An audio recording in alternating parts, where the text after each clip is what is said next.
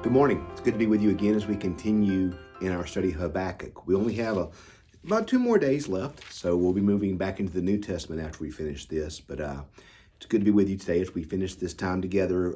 We'll be reading Habakkuk chapter 3, verses 1 through 16. So we're going to do a lot of chapter 3, and then we'll finish out chapter 3 tomorrow morning in our time together. So thanks for joining us, whether you're on Facebook or YouTube, social media, podcasting. Thanks for spending a few minutes this morning with us in God's Word. So let's read Habakkuk chapter 3, verses 1 through 16.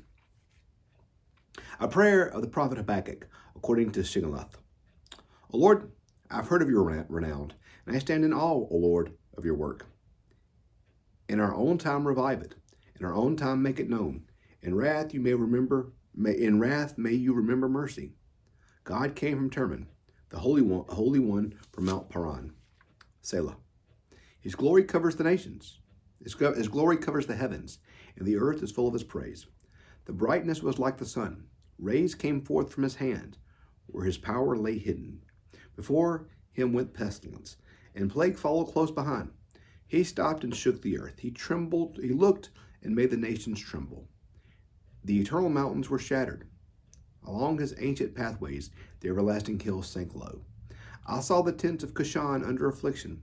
The tent curtains of the land of Midian trembled. Was your wrath against the rivers, O Lord? Or your anger against the rivers?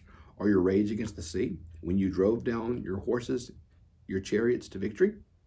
You brandished your naked bow and sated where the arrows at your command?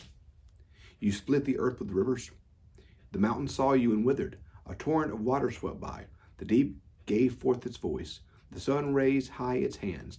The moon stood still at its exalted place, the light of your arrows speeding by, in the gleam of your flashing spear.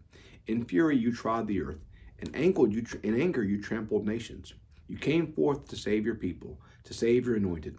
You crushed the head of the wicked house, laying bare its foundations to the roof. You pierced them with their own arrows, the head of his warriors, who came like a whirlwind to scatter us, gloating as ready to devour the poor who were in hiding. You trampled the sea with your horses, churning like mighty waters. I hear and I tremble within. My lips quiver at the sound. Rottenness enters my bone, and my steps tremble beneath me. I wait quietly for the day of calamity to come upon the people who attack us.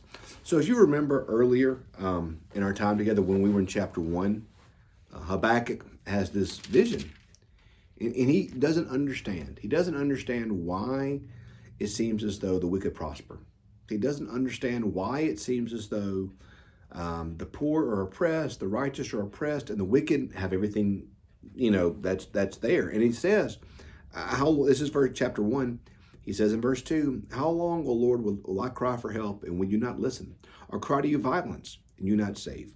Why do you not see? Why do you make me see the wrongdoing and look at trouble?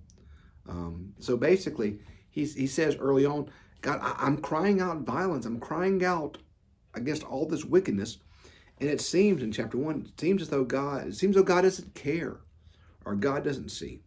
And then we see in chapter 2, the Lord say, no, I see, and I'm aware, and I'm not blind to the evil in the world, and my judgment will come. And then, of course, it ended yesterday. We read one of my favorite verses, chapter 2, verse 20, which says, the Lord's in his holy temple.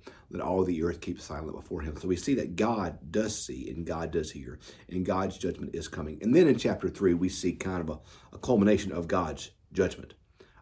We see that God will trod the earth. We see that it says, in fury you trod the earth, in anger you trampled out nations. You came forth to save your people, to save your anointed. You crushed the head of the wicked house, laying bare the foundations to the roof. You pierced them with their own arrows, the head of his warriors, who came as like a whirlwind to scatter us. And he says, verse 16, I wait quietly for the day of calamity to come upon those who attacked us. In other words, we see in this that God will bring judgment against the people against those oppressing his people.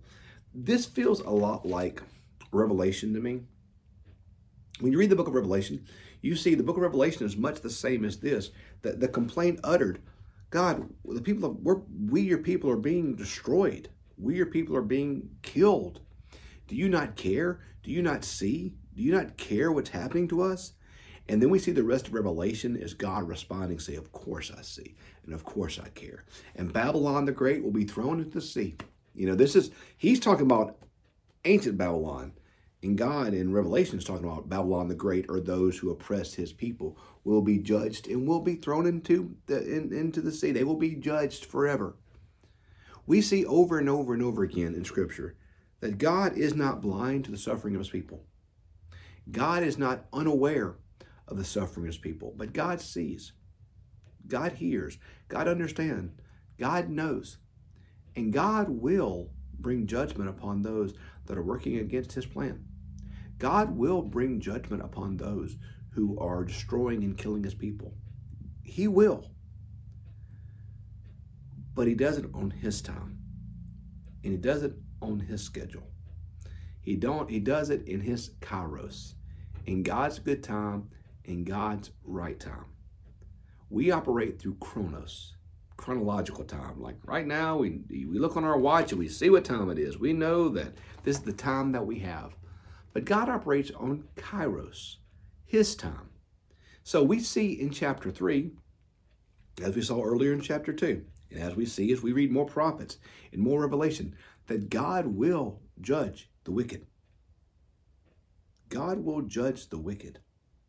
The wicked will be destroyed. Evil will be crushed. We have that assurance that in God's time, at the right moment, evil will be destroyed. And so for us today, we need to live in that reality, that we live in a world where it seems as though evil wins. You know, you watch the news, you see all the conflict in the world. It's easy for us to think in the world in which we live that evil will win. But when we read God's word, when we read Holy Scripture, we see that evil does not win. Evil does not triumph, but good wins. Light wins. Goodness wins. Life wins.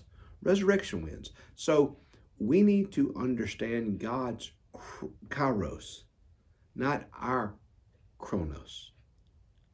We need to understand God's time, not our time. Because in chronology, the time of this world, it doesn't seem as though good will win.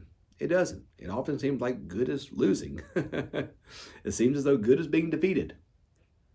But in God's Kairos time, good always wins. So today, if you're in a situation where you feel as though that God isn't hearing, or God isn't saving, or God isn't rescuing, and you feel crushed and oppressed, and like it will never be resolved, and that evil is going to win, don't stand too firmly or too strongly in Chronos time.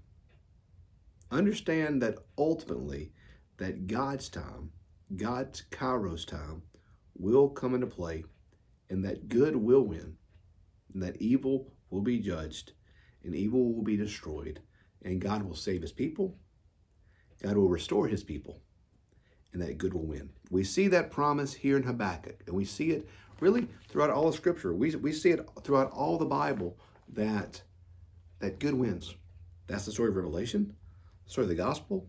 That's the story of Habakkuk. I hear and I tremble. I wait for the day of calamity to come upon the people who attacked us. In other words, God will bring judgment. It's God's job to judge.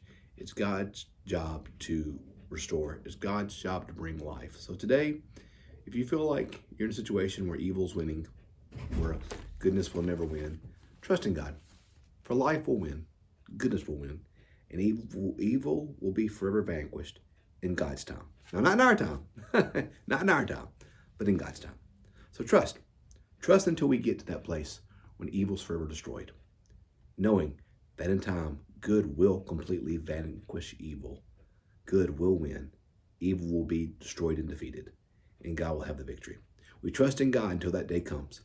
And once that day comes, we will see God's victory. So today, even if it doesn't work on your time frame, trust in God, for his time's always right. Thanks for joining us today. Tomorrow morning, we'll finish out Habakkuk. Thanks for being with us. I'd love any input on what you'd like to study next. Comment below, message me, reach out to me. I'd love any feedback on what you think would be something interesting to study in our next few days. Have a great rest of your day.